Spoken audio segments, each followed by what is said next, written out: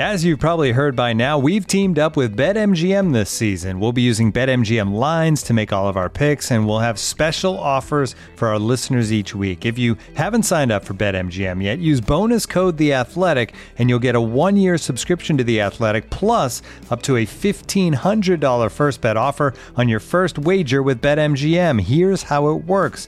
Download the BetMGM app and sign up using bonus code The Athletic. Make your first deposit of at least $10. Place your first bet on any game and claim your voucher for a 1-year subscription to The Athletic. See BetMGM.com for terms. U.S. promotional offers not available in D.C., Mississippi, New York, Nevada, Ontario, or Puerto Rico. Gambling problem? Call 1-800-GAMBLER. Available in the U.S. Call 877-8-HOPE-NY or text HOPE-NY 467-369 in New York. Call 1-800-NEXT-STEP in Arizona. 1-800-327-5050 in Massachusetts. 1-800-BETS-OFF in Iowa. 1-800-270-7117 for confidential help in Michigan. 1-800-981-0023 in Puerto Rico. First bet offer for new customers only in partnership with Kansas Crossing Casino and Hotel. Don't forget, if you haven't signed up for BetMGM yet, use bonus code The Athletic, and you'll get a 1-year subscription to The Athletic, plus up to a $1,500 first bet offer on your first wager.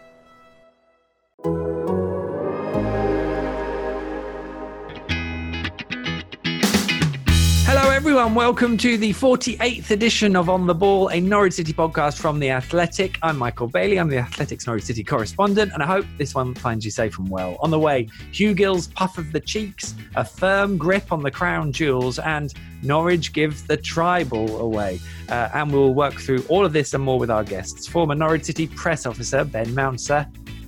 Hello, Michael. And BBC Radio Norfolk commentator Chris Gorham. Hello, Michael. Thank you so much for joining us, guys. Much appreciated. Check on how we all are. Ben, how are you? I'm good, thank you. Michael, I'm good. I'm excited, actually. Transfer window closed, and now we've got a lot of games coming up. So, yeah, this is what it's all about, isn't it? Matches. Yeah, I mean, in terms of following the matches is great. I think working around them, there's an element of, oh gosh, how are we going to cope with all this? But hey, it's the Championship. We're used to it to a degree, aren't we, Chris? But maybe not to this condensed amount. Loving it. Yeah, I mean, at the time of recording, Norwich have won one game in a row. So I'm happy with that. In the way it's been over the last few months, we have to take these things when they come along. So yeah, couldn't be happier at the moment with all things Norwich City. I mean, you're going to struggle to find a team in better form over one game, really, exactly. At the moment. Exactly. How are you, Chris? You well? Nice to have you on. Thank you. All good. I know. I think the last one I was on was the first one, and this is the 48th. So that means you found at least 47 other people in between times to come back round again. I've got to be honest. A few recurring themes and a bit of churn, but we're okay, and we're still here, which is probably the most important thing. So we'll take it. I was thinking that this was our debut almost 12 months ago, exactly. So we've still got the low squad numbers, Ben, you and I, because we're the first on here. Yeah, definitely. I remember that pod actually, because I think it was the week after we beat Everton at Goodison Park, wasn't it?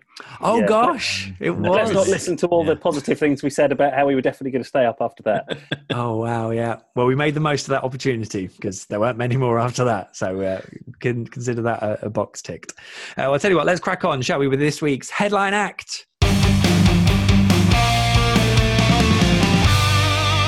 Now, I wanted to start off by talking strikers, if I may, mainly because I was slightly surprised, if I'm honest, that Daniel Farke didn't start with Teemu Pukki at Rotherham, which of course could and certainly be partially because of the international break and Teemu playing for Finland. Also, he has plenty of options, and it was a big opportunity for Jordan Hugill at Rotherham to sort of stake his claim. Likewise, we had Adam Eder, who started on the left, and again that surprised me because I knew Daniel Farke saw that as an option, but I wasn't sure about it being one maybe from the start out wide.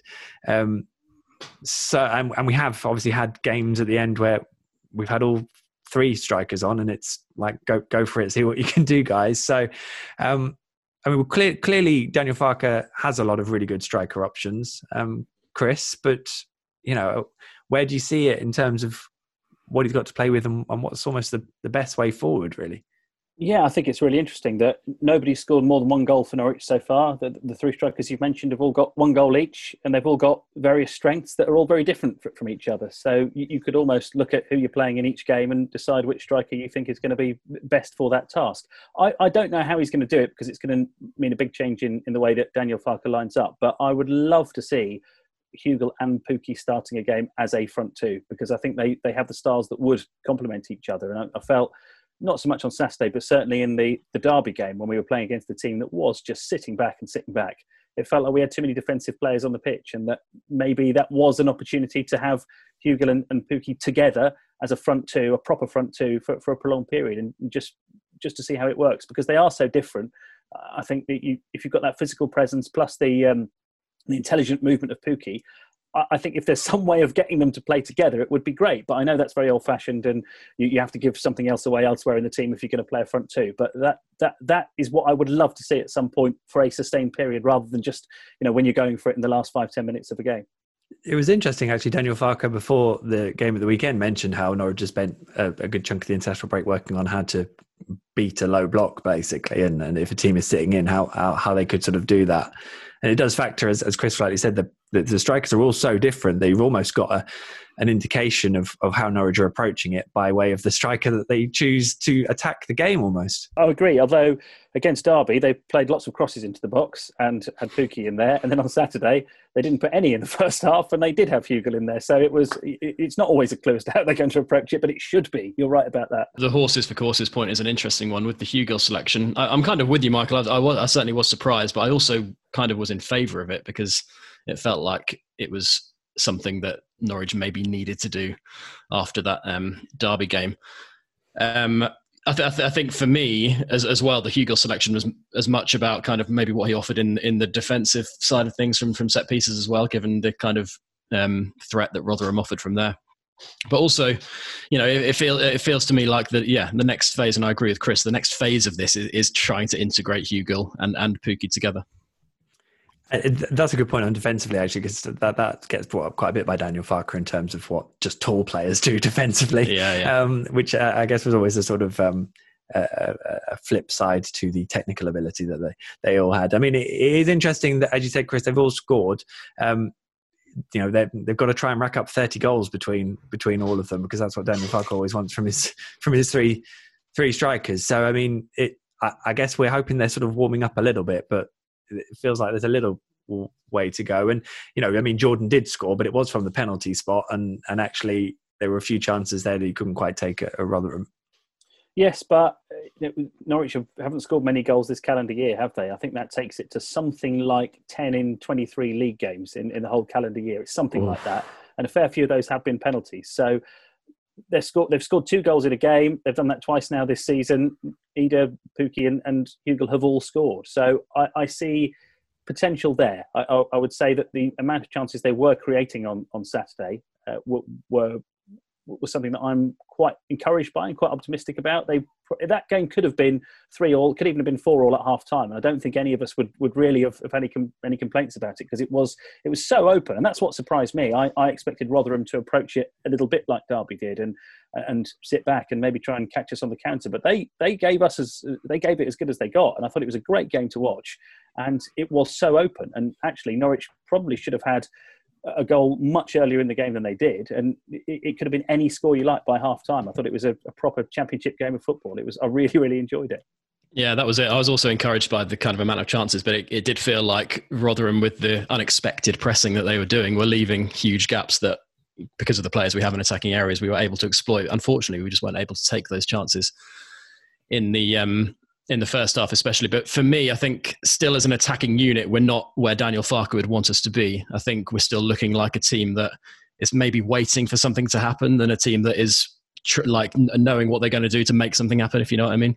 Yep. But I do also genuinely believe that that will come over time, especially as we'll come on to later with the players that we've managed to retain at the end of the transfer window. I did want to just share this with you, because this was something I asked Jordan Hugill after the game on Saturday. You got more than 6 minutes today. I mean, I'm personally quite glad. I don't know. My lungs aren't feeling delighted. Yeah. What were you doing? How were you after sort of 8 minutes? Was that 8 minutes. I'm joking. I was all right. I was looking at 75. I was thinking, oh my God, I'm knackered again. But that I mean, as much as the goal, I would imagine actually starting a league fixture as well. And there's clearly work to be done in terms of how you're going about it as an attacking unit, but that whole element of getting the start and going, right, yeah, here we go. Yeah, as I said, look at my season last year. I was playing every game. So as I said, I had to be patient coming at this team. And when my chance came along, I knew I had to take it. So what happens now happens now. But I believe that I've done what I can today, and I believe that we can go to the next level from here. Well done, man. Cheers, thank you. I think it'll be interesting, of course, if he plays. I mean, I was just trying to joke a little bit about him getting more than 6 minutes because it was a bit of a recurring theme. But can I just say as well, Michael, I listened to Chris's interview with Jordan Hugill as well yesterday. And I thought it was absolutely brilliant, actually. He comes across as a really down-to-earth kind of guy. It's definitely an endearing character. The fact that he said he's fallen in love with Norwich already. And this is his first goal for the club.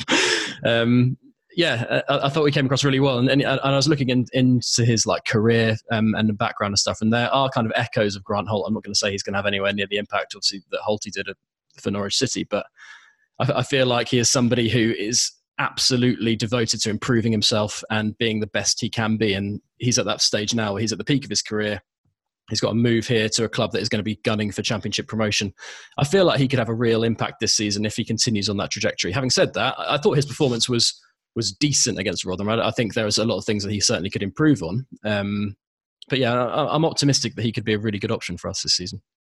A few times when he was rolling on the floor and winning a free kick, and then he sort of saw him get up and sort of shake himself off and walk towards goal, I was thinking, I saw Grant do that quite a lot. But that then sort of had me sort of scratching my head, because the idea of Grant Holt in a Daniel Farke team, I can't really get my head around because it doesn't work. But he even sounds a bit like him, doesn't he? That's the thing. Talking to him, you think, hang on, it is like a Grant Holt tribute act. Watching Jordan Hugill at the moment, he sounds a bit like him. He's from the north, similar area of the country, and he's number 9. He's big target man. He's had a similar career trajectory, hasn't he? Where you feel that if it really takes off for him somewhere, he could become a hero. And I know our friends from Along Come Norwich have gone early and already made the Jordan Hugill tribute T-shirts, which I really hope proves to be a wise investment, and it's not one of those that we're looking back on like the on loan to the Ensley League T-shirts from 1995 and we're laughing at. But no, I think it's interesting. Without fans in the ground, I don't know whether cult hero status comes that quickly, but I think if you had Norwich fans there on Saturday who were able to see him play, they would have been in that end where he took the penalty away, because that was in front of what's usually the away end at Rotherham. I think you would already have somebody who was becoming a little bit of a cult hero. There's definitely promise there, isn't there? But maybe these things without fans in the ground take a little bit longer to catch on. I don't know. Yeah, and I think it's easy to typecast him as somebody who we will just play long balls into and be a kind of stereotypical target man. But actually, I don't know if either of you two noticed this against Rotherham, but a lot of the crosses we actually put into the box, especially in the second half, Hugill was actually peeling off and not going for that first ball. That indicates to me that he has a bit more kind of a poacher's instinct than maybe we might give him credit for. And it'll be interesting to see how many, because goals, and I think he said this himself, goals are something he has gradually added to his game as he's gone on. So he maybe started out as somebody who was purely in the team for his physical presence and was bringing other people into play. But actually, I think watching him for 90 minutes yesterday, his movement when we were in the final third of the ball was actually quite interesting. And a lot of the crosses that went into the box didn't actually end up going towards Jordan Hugill, as you might expect. Looking for an assist with your credit card, but can't get a hold of anyone? Luckily, with 24/7 US-based live customer service from Discover, everyone has the option to talk to a real person anytime, day or night. Yep, you heard that right. You can talk to a real human in customer service at any time. Sounds like a real game changer if you ask us. Make the right call and get the service you deserve with Discover. Limitations apply. See terms at discover.com/creditcard. Right. Things we are not going to discuss. These are the things we feel we have a duty to bring up, but maybe we'll just, sweep them under the carpet or not talk about them. But so we're definitely not going to talk about the defending for the first goal. Although I have to say it was sort of the subsequent, probably slightly overhit pass from Tim Krul, and then the ball sort of going over Ollie Skip, which wasn't ideal as much as Grant Hanley kind of being caught on his toes. But it was like the first 3 minutes, Chris, of his return. So he probably deserved a bit of the benefit of the doubt from there as well. Can I be honest? Yeah. I've not seen the goal again, other than when it actually happened. And I'll tell you why. Because we didn't have replays, did we, at Rotherham? Which we do at some games, we don't at others. And it was so early in the game. When they put the match highlights out later on YouTube, I just fast-forwarded through that because I didn't want to see us conceding a goal. I just wanted to watch Norwich's goals. So it felt so long ago and so much happened since. I wanted to see the penalty save. I wanted to see the red card. So I'll cards on the table. I saw what I saw with my eyes at the time, and I've not watched it back at all since. Well, this is the benefit of being a radio commentator. You can have a mic and watch the game and talk. It's great. Yeah. Whereas I was in my laptop crafting a tweet about Chris Kamara making a noise above my head, and me going, "Oh look, there's Chris Kamara." I was mid-tweet, and then I was like, "Oh, there's Ladapo, and he scored." So I didn't even see that build up in real time. It was then watching it back, and actually, Grant Hanley's involvement wasn't quite as bad as I was sort of being led to believe up until the point. That was how I. Yeah, I think if any of those three players if we were going to put the blame on one of them, I think it would be Ollie Skipp personally, because look, the pass out from Krul obviously wasn't that accurate, but it also wasn't a kind of disastrous mistake like he made at Arsenal last season.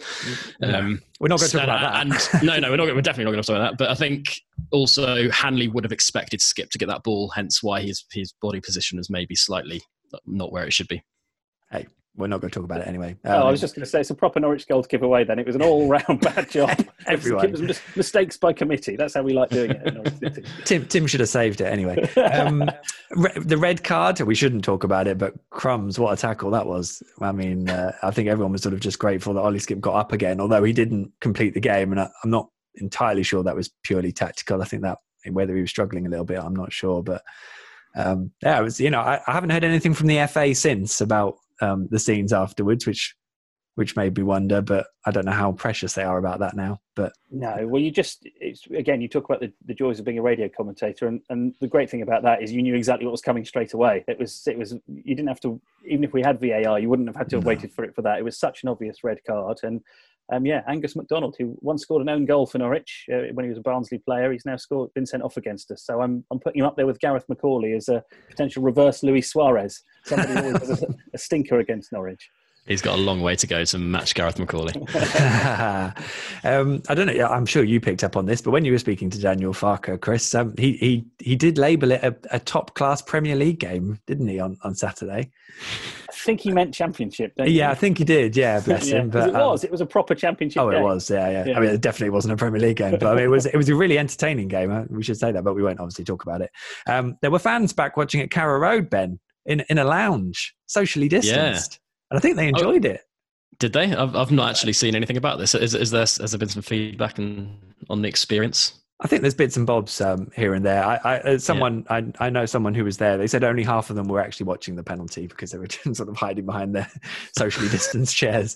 But I mean, that's good. I mean, there are some clubs who are holding these kind of beam-back events at home games, which does kind of throw into a whole ridiculous set of circumstances, but we're definitely not going to talk about that.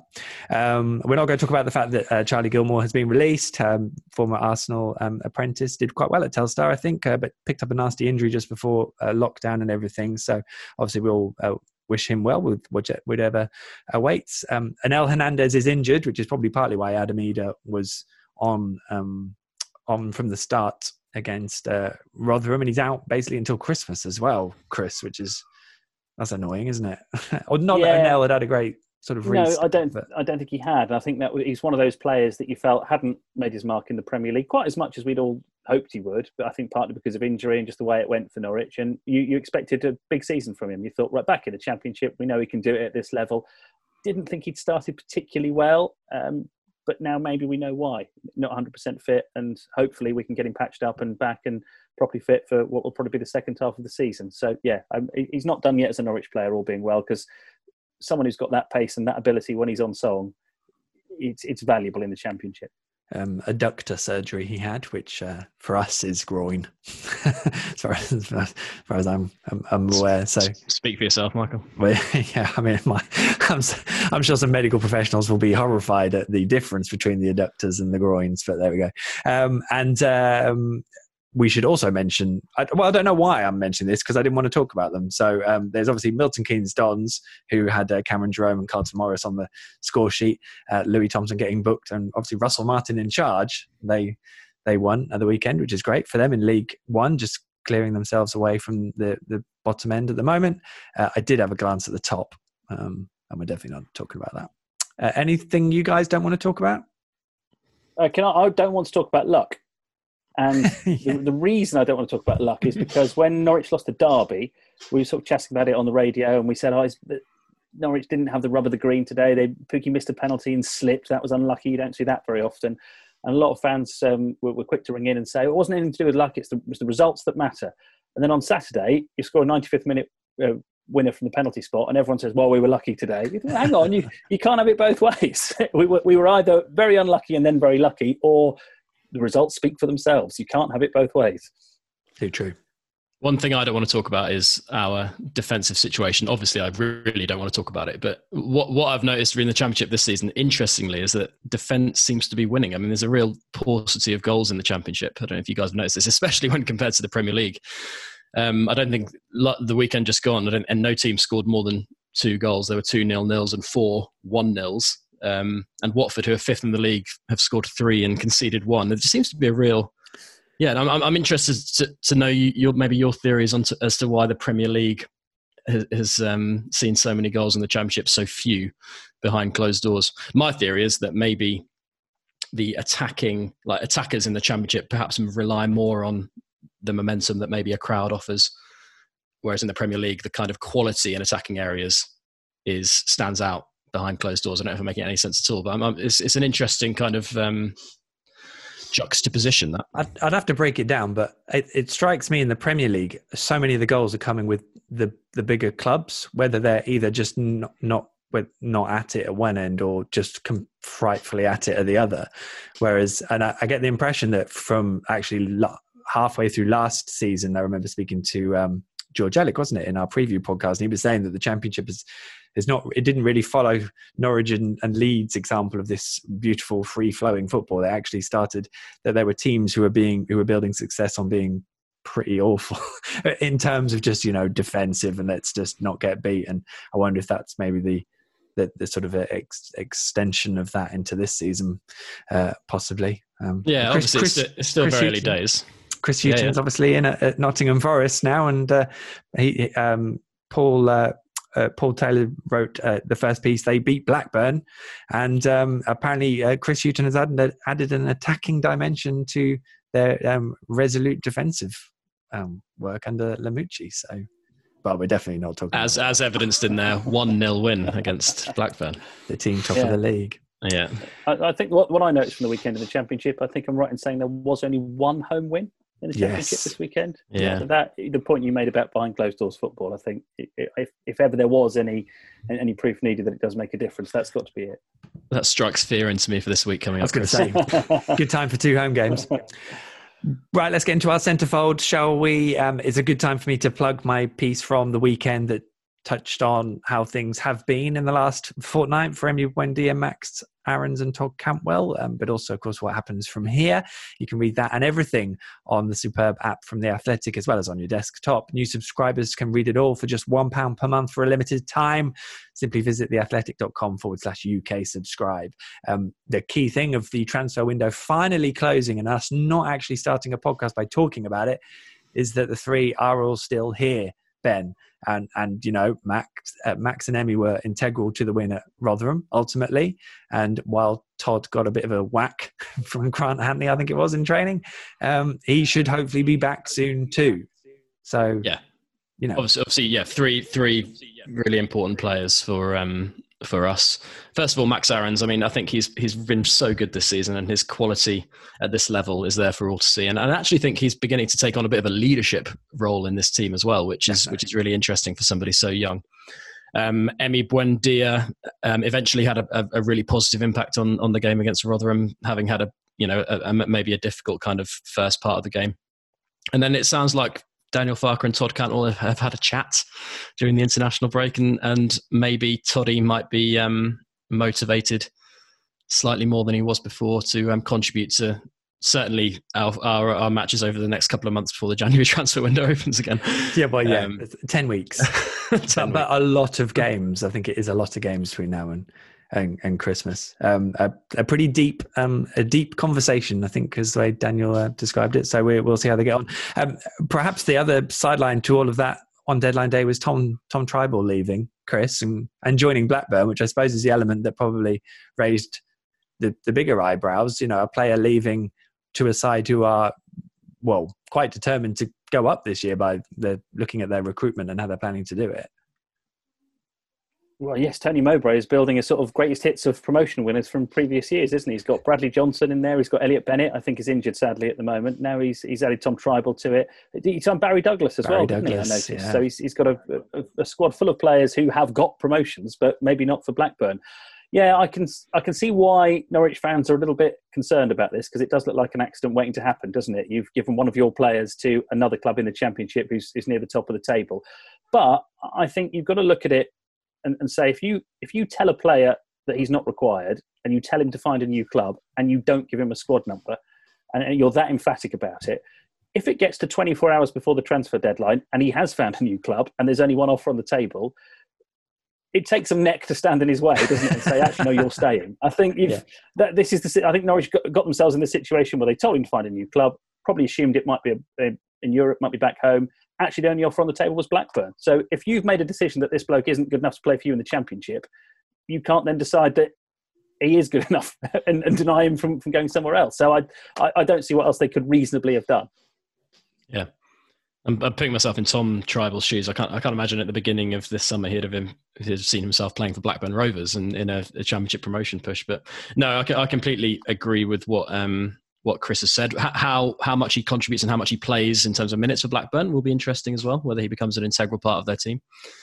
But yeah, I'm looking at kind of the stuff around Tribal, and obviously we don't really know what's going on behind the scenes, but the stuff around Tribal has kind of baffled me a little bit. How he has been cast aside so much, because I look at the role Lucas Rupp is playing in the team at the moment and think, well, Tom Tribal could do that job probably slightly better. I'm not saying Rupp's been really bad by any means, but I think, it's a bit of a strange one.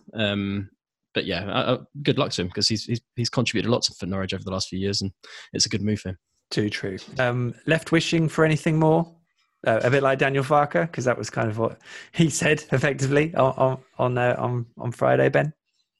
Yeah, maybe. Obviously, Zimmerman picking up an injury. It's fine. It's just a minor one. It's just fine. Yeah, but I've got a feeling you two are going to speak to Daniel Farke after this, and he's going to say Zimmerman's also going to miss Birmingham and Wycombe. You know, it's one of those classic. Okay, he's going to miss 3 games then, is he?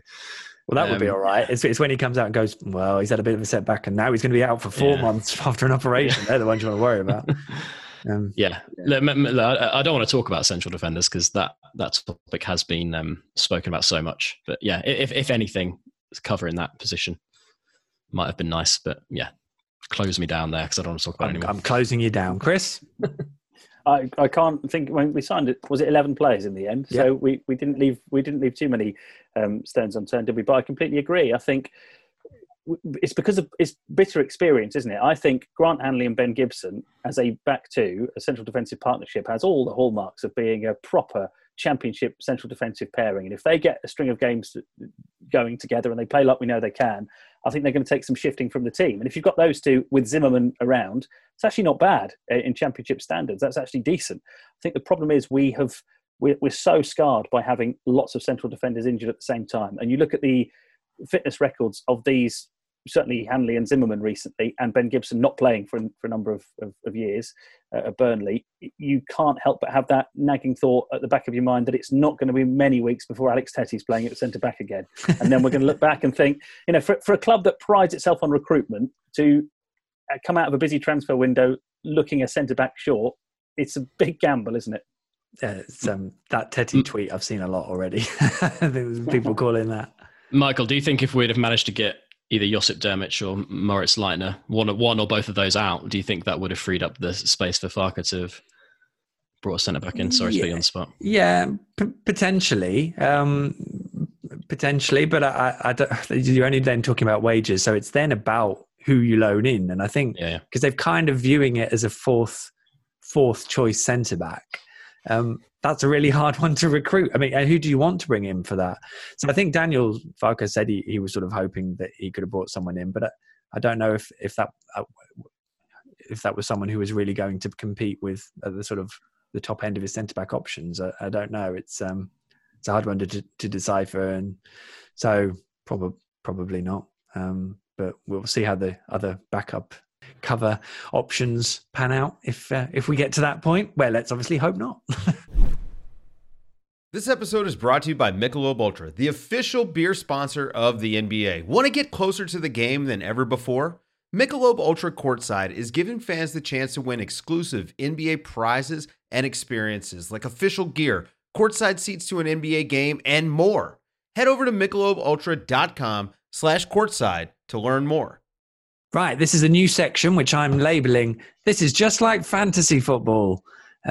Now, the schedule going forward for the rest of the year is not really ideal for a podcast that goes live on a Tuesday. We will work through that, and please make sure you're subscribed via your usual podcast player so you don't miss any editions of On the Ball, and that includes any bonus podcasts that we may do around the midweek games. But as part of it, I figured we should round off our podcast basically predicting what's in store over the coming week, so you can enjoy this podcast with the added gift of hindsight, which I think is one of the greatest gifts you can be given. So for those wondering, Norwich host Birmingham on Tuesday, and then it's Wycombe on Saturday. I don't know which of you would like to go first, but I'm going to go straight in with Wycombe. I mean, Wycombe look one of the worst Championship sides I've seen so far, which seems like a great thing to get involved in terms of predicting. But they have scored their first goal, I think, which they celebrated with euphoria, but they lost. And their boss, Gareth Ainsworth, who's obviously done a brilliant job to get them where they are, is just delighted to be here. So that will be exciting seeing them down at Carrow Road on Saturday. Is that a prediction? What are you predicting there?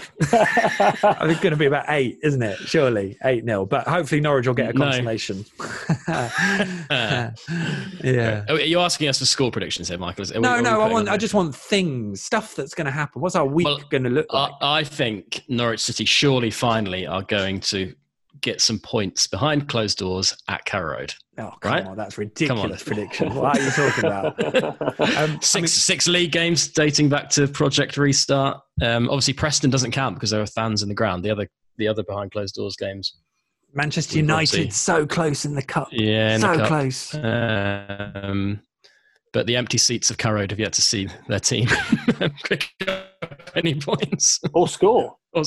Well, we scored in the Man U FA Cup game. Oh, in the league. I was thinking in the league. In the league. No, you're right. Yeah, that's true. Yeah, bring back the 1,000 fans. And I mean, Aitor Karanka, they tend to be quite lively games when he's at Carrow Road. He's in charge of Birmingham now, obviously. There's a bit of a Middlesbrough-esque 2015 vibe to Birmingham now, I've noticed, which is good because that was like 5 years ago. So whether they're all at their peak, I don't know. But I think that's going to be a draw, that game. And I think there'll be a meltdown from fans on social media, and then we'll beat Wycombe comfortably. And I think I said at the beginning of this week, 7 from 9 is a minimum from the 3 set of fixtures. So I'll probably take that. Although, would I really take a home draw against Birmingham? I'm not sure. I mean, it would, Chris. I can feel now a good convincing 3-0 home win against Birmingham, and then a 0-0 goalless draw at home to Wycombe. Yeah, I think we all know from Norwich City what it tends to be like, don't we? And I think if they beat Birmingham comfortably, then I'll be more worried about Wycombe. That'll be one that will somehow manage to do a derby and lose to a goal in the last minute or something. I could see one of them being a fairly comprehensive win, and the other one being a frustrating draw or even like a 1-0 defeat. I just think that's so Norwich, and we'll come out at the end of the week saying, well, if we can do it, there'll be signs of potential. There'll be moments like the build-up that led to the Rotherham own goal on Saturday, where you'll go, here we go, they found it again.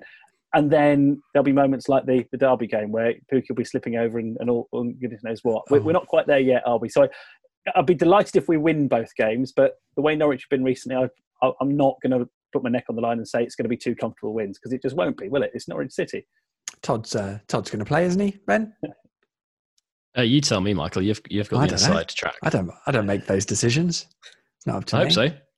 Although I thought Steepy did all right in phases on the weekend. Yeah, I think I owe Marco an apology, actually, because halfway through the second half, I was like, get him off. What is going on? Because it so much seemed to end with him giving the ball away. But I think looking back at it now, that was just my perception of everything, because he was kind of involved in a lot of the really good moments, especially in the first half, played a big part in the equaliser, and actually didn't really give the ball away much more than some of the other worst offenders on the day. So sorry, Marco. You didn't know it, but now I've apologised. So there we go. Marco's going to score. Let's put that in. It'll be a Marco Stiepermann goal.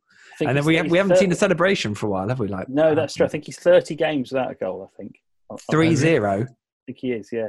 Wow. Born to score. Ouch. A lot of those were kind of sub-appearances in the Premier League, but yeah, he's not scored since the previous Championship season, has he? So. Well, there you go. That's quite a bold prediction then, isn't it, ultimately? Well, I tell you what, whatever happens, we will be back the other side of it, which I suppose is the exciting part. That is time. On the Ball will be with you every step of the way this season, so make sure you subscribe via your usual podcast player of choice. The podcast is available for free for everyone on your usual podcast player, and then ad-free to subscribers of The Athletic via our app. If you like what we're doing, leave a review and a rating wherever, and please spread the word of our efforts across the Norwich City world. If you'd like to get in touch, please ask a question, propose a topic, whichever you wish. Sling me a direct message on Twitter. The handle is @MichaelJ.Bailey. In the meantime, a big thank you to our debut crew reunited. Thank you so much, Ben. Thank you, Michael. Chris, always a pleasure. See you, Michael. We'll be back again next week for another On the Ball, a Norwich City podcast from The Athletic. Until then, never mind the danger.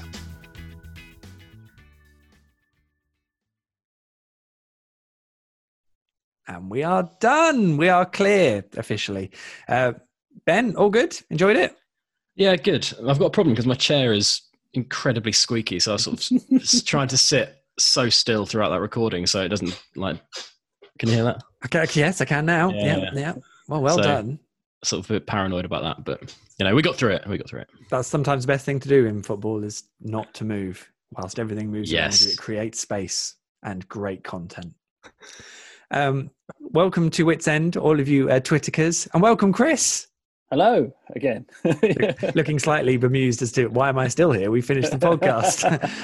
If any of you are wondering what's going on, listen to On the Ball podcast number 42, which went live on September the 8th. It's all explained in there. You can email us right here at Twitterkers, which is Twitter, KERS, @iCloud.com, or use the hashtag Twitterkers, #Twitterkers on Twitter. Just don't explain what it refers to. That's the rule. Let's rattle through some things, shall we? We did touch on last week when it was just myself and Steve. We gave Dean Ashton the exit. He didn't need to come on, so it's all right. Away you go, Dean. Go and have your dinner, because I don't think you'd eaten. But we did pop up one thing in terms of best Norwich City moustaches. Now, we had it came out of a chat from Grant Holt, which I guess filters into the fact we've mentioned Jordan Hugill. I mean, I guess he's going to have to grow a big moustache before he... Well, yeah, I'll probably take more than that. But, a moustache will help. But in terms of greatest Norwich City moustaches, I mean, that was a Movember effort. So we have to then say, is that kind of the same thing? Does that really count? So we put out a note if anyone wanted to let us know. Richard Hammond got in touch on Twitter, and he mentioned Graham Padden and John McDowell in terms of great moustaches at Norwich City. Now, if I review you, can you picture... I can kind of picture Graham Padden, so I can go like, yeah, okay. John McDowell, I couldn't really. No. Can anyone help me out? No, before our time, Michael, which I know is no excuse. You've got to know your history. But this is true. Well, I did look him up. Well, yes, please. I did as well. So I don't know if I might be able to share my screen. I don't know, but there's an incredible picture of him right now with a full perm and a proper handlebar moustache, John McDowell. He looks an absolute treat. To give some context, there's the panel next to it of similar images, which has Carlos Valderrama from about the 90s. So, but also a couple of other Norwich crackers here. Jimmy Neighbour, probably a bit more of a tidy moustache, and David Evans, whose perm is a lot tighter. The perm, maybe it's just really curly hair, but it's a lot tighter to his head, but it's just wonderful. And then a moustache that's probably not quite as fulsome under the nose, but certainly probably better than Grant Holt's, I'm afraid to say. So a couple of really good options there. I might share those on Twitter, because I am aware I did promise I would share the pictures of Gary O'Neill and of Robert Snodgrass on Twitter on deadline day, and I got so lost in all the stuff that happened on deadline day that I forgot to do it. So I'm going to put those out I'm going to put those out at halftime in the Birmingham game. Fantastic. And also thanks to Richard Hammond there for taking some time out of his busy schedule as a celebrity and TV presenter to shed some light on some Norwich City moustaches. Do you think it could be, couldn't it? I mean, it would probably be a burner account because there was no avatar on it. But Richard, let us know if you're, also busy. So there we go. And also more Norwich City moustaches. They're not very common, are they now? Which seems a bit of a shame, really. Maybe Todd Cantwell's going to grow one in his next kind of statement. Maybe his next kind of appearance statement. I feel like we're not the place to suggest what Todd Cantwell should do with his hairstylings. No. And certainly, yeah. You certainly don't want to suggest it, Michael, because obviously he won't see that. So, I mean, if the TNC boys got involved in that, I reckon they could coax him into a moustache. Yeah. But I don't want to start speculating on whether Todd Cantwell could grow a moustache. I mean, we absolutely should be speculating about that. So, Chris, have you ever thought about getting stuck into comms with a moustache? No, I don't think it would. The lip mic would get in the way. It'd rub it off quite quickly. Disco Dale Gordon, when I first started going, yes. For me, that's the first one that came into my head, and I can't think of a better one than that. That was a great. To fair, he was a stylish guy, Disco. Yeah. Disco Dale. I wanted to ask you a couple of these just to see what your opinions are, and also Ben, because you won't have had a chance to eat these. Mention these. I'm obviously hungry. It's lunchtime. Don't meet your heroes, which we've kind of spoken about when I told Chris Llewellyn I'd always backed him, and he gave me a scowl. And also Steve Sanders, who admitted that he was too shy to say how much he admired Dean Ashton, which I guess was also when he was a teenager and got his shirt signed. But then the other week when he was on the podcast with him, and I think he was very calm and professional. So well done, Steve. But any Norwich City heroes that you probably shouldn't have met, or maybe ones that just blew you away, Chris? I think it's always the first time, isn't it? It's from my era. You can tell from the shirts in the background. Again, you go back to Disco Dale. It's the Gunny era. For me, it's even meeting Ian Culverhouse when we get to interview him as the Kings Lynn manager. It's that era. Those are the ones that that have the biggest effect on you, aren't they? For me, it's when you get stuck. When we do our interviews after a game, you'll know about this. You sometimes finish the interview and then you're left standing with the manager or the player while they wait to go into a press conference. And I had quite a long 10 minutes with Steve Bruce up at St James's Park back in February after that 0-0 draw. And it's just hard to know what to... Because you don't want to say to him, I used to watch you play for Norwich, because it's so long ago and Steve's done so much since. So you have to kind of pass the time of day talking about, whatever's going on, the pictures that were on the wall. But it's just, they're just very awkward conversations, because you don't want to be that guy that says, when I first went, you were playing. And they're not... It's also post-match. I mean, it's... And it's still, exactly, it's not normal time. The emotions are still running high and they're thinking about what might have been. So it's not the time to go into a discussion on the life and times of Steve Bruce. So I left it. Yeah, fair enough. I've had a few of those awkward conversations. I mean, Ben, you've worked at a football club. You've worked on the inside. You've been colleagues of footballers. It's a completely different world. They were like your buddies. They all came on your leaving do and what have you, I'm sure. Well, they might have been my buddies. I certainly wasn't their buddy. No, definitely. Wow. No, it's a strange thing. I'm sure you guys kind of had this transition as well, where you one moment you're kind of a fan and you see footballers as people who you'd never get to speak to, and then suddenly when you work in football, it kind of becomes normalised. And actually, Brian Gunn, you mentioned Brian Gunn there, Chris. Obviously, Norwich City bona fide a legend, and somebody who. I'd never really have dreamed of kind of speaking to, but he is someone, when you meet, just such a normal, nice person. Everyone knows this. Everyone knows that Gunny is the nicest bloke you'll ever meet. So yeah, someone like him. And also, I don't want to sort of repeat what Steve said, but Dean Ashton, for me, I'm the same age as Steve, so he probably had the same impression on me as a sort of young Norwich City fan growing up, and I still think he's certainly one of the best strikers that we've had in my sort of time supporting the club. So yeah, doing podcasts with him. We did a few projects when I worked at the club with Dean Ashton, getting to sort of speak to him and hang out with him. Yeah, it's a bit strange really. And actually that kind of fits in with the whose name would you have on your back of your shirt question, Michael? Because the Ashton 36 kind of shirt was an iconic one. I've got a good story for you about Dean Ashton. Yes, please. Not all Norwich City supporters are blown away by Dean Ashton. I can remember having him commentating with us. It may have been long enough ago for when Paul Lambert was manager, and he was commentating with us at Carrow Road, and he turned up and he said he'd had some lovely Norwich City fans come up to him in the car park before the game and had a good chat with him about life and times at Norwich City, and then ended the conversation by saying to Dean Ashton, "Oh, well, John, hope you get a clean sheet today." They thought they'd been talking to John Ruddy. So not everyone is blown away by Dean Ashton, but he saw the funny side of that, thankfully, and just let them believe, oh, yeah, I'll do my best to let them believe they've been speaking to John Ruddy when they hadn't. It's a strange one. It's a strange one, Dean, isn't it? Because it does kind of frustrate me a little bit when people refer to him as a Norwich City legend, because he really wasn't here for very long at all. No. And obviously he now lives in the area and he retains some kind of link to the football club. But for me, like, obviously, he played nowhere near the amount of games other players have had, like someone like Brian Gunn, for example. But it was the impact in his short period of time and where I was as a supporter on my kind of fan journey that kind of makes him somebody who I would always be happy to talk to and sort of look up to. And wishing he'd been here a few months earlier. Chris, I'm going to ask you this while you're on as well, Chris. You're the player who is on the back of one of your shirts, or you would have on the back of your shirt. Should we see? Well, you've got a Nassics shirt, classic, obviously from the late 80s, and Foster's big reveal. Big reveal. It says a lot about me. This does. Yeah.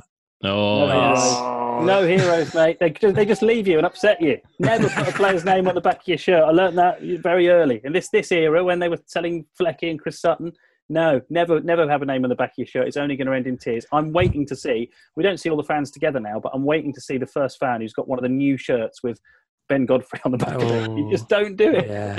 Don't ever put a current player on the name on the back of your shirt. It's only going to end badly. Imagine all those fans who've gone out after the Tottenham Cup game and gone, I want a Josip Dermot shirt. Imagine that. If I worked in the club shop, I think I would take responsibility and I'd be like, no, don't get Ben on because he might leave. How about Christoph Zimmermann? Because then that's probably upselling as well at the same time. Yeah. Yes. So, I think Zeds are really expensive. Yeah, does Zeds cost more? It's like Scrabble, isn't it? Like, do you pay more for a Zed? They should do. I love that. Well, yes, and you're right, because I'm sure I've said it many a time. I had Keith O'Neill on the back of one shirt and he was always injured, and then I had Craig Bellamy on the back of another shirt and he did his knee, and then I had Phil Mulryan on the back of another shirt and he broke his leg. I didn't learn. I couldn't stop. And what, Raider Ward? Yes. Raider Ward? Hey, Yes. I still think he had something about him. If I'd have been a bit younger, then David Strahavka would have been on the back of that era, 2000. When you turned up to the club shop and said, "Can you put Deward on the back of this?" Did they go, "Are you sure?" No, they were like, "Oh yeah, our great Dutch left winger signing who can hit an amazing corner." Yeah. You sure I can't give you one of the other lads? You sure that's the one you want? Hey. He had something. That's all I'm saying. I think we've got one email. Yeah, it's true. I've still got the shirt, as you know. I've got one email. Let's get stuck into this. Chris Ogden, thanks for getting in touch, Chris. That was at twitterkers@icloud.com. Of course, bring in your emails. We love them. Regarding underrated players, this was underrated players in the last 10 years. I have a thing for unsung deep-lying midfielders. Gary O'Neill, there he is again, massive headwind Gary, did a decent job for us, and I still think David Fox's pass for Simeon Jackson away at Portsmouth is one of the best City moments of the last decade. I'm still annoyed that Chris Hughton binned Fox off, although, to be fair, it was to make room for one Alex Tettey. Whatever became of him? Alex Tettey. So there we go. David Fox, proper most underrated player of the last 10 years. Because he played in the Premier League. I wouldn't say he's underrated by Norwich fans. I think he's very much rated, actually. So, yeah. Well said, Ben. There we go. Yeah. Do you want a line under that one? Gary O'Neill, though. Yeah. Massive. I'm not sure I agree. Massive headwind, Gary. Just on the old Twitterkers and Wits end, we've got a Emmy of a Business, which is one of the Twitter handles that's been set up by someone in our honour, which one of the tweets from them over the last week. Can I get a refund if I only watch 3 minutes at EFL? I hope you didn't, because then you'd have missed all the good stuff. So there we go. And the last 3 minutes, you'd have been all right. Exactly. Well, that would have been worth the whatever it is, £10. Not cheaper than a Premier League game, obviously. And get yourselves over to twitterkers.co.uk. The subject's on there. Whoever's updating it, they're doing a remarkable job of keeping it up to date. And we will look forward to the many topics that end up on there. And you can obviously get involved in discussing any of those whenever you wish, at any time. As I said, I owe you those 2 pictures. I will also put a picture up of who was the picture of? Yes, John McDowell. That's it. So I'll get John McDowell's hair. And if anyone else can think of the best Norwich City moustache, and I guess we could extend it to hair, why not? Then I want to see those pictures. So put those up on Twitter with the hashtag Twitterkers if you so wish. If not, no worries. But I think we're done unless anyone has any other business. No. Most underrated player? Go on, I'll give you an underrated player. Oh, yeah, go on, Chris. The ultimate underrated player for Norwich City in the last 10 years. Yeah, ultimate. Harry Kane. Whoa. That's There's true. no other answer. No, there This isn't. is no this is other what happened. answer. This is what happened on the last pod we did because Chris it? tried to say that Harry Kane should be in Norwich. Oh, yeah. Oh yeah, the greatest I- ever. That's right. well, no, team of the decade. I Team of the said decade. if the question is who's the best striker to have played for Norwich in the last decade, there is only one answer. If the question is who's done the most for Norwich, it's not him. But if you're asking who did we not realise we had at the time and who's the best striker to have played for Norwich in the last 10 years, it is Harry Kane. There's no other way of... I mean, I know you probably want to finish it now, Michael. But Yes. Hey. that's why I've got his name on it. No, I haven't. Well, yeah, he's on the back of the Foster's Lager shirt behind me. Right, in that case, I think we should wrap it up. Thank you so much, guys. Much appreciated. Chris, much pleasure, much fun. Anytime. We'll do it again soon. Cheers, Ben. Anytime. Thank you. And at the request of the Twitter account, Any Other Business, we have a fresh Norwich City pun to wrap up. Please keep them coming our way. But for now, that's a wrap.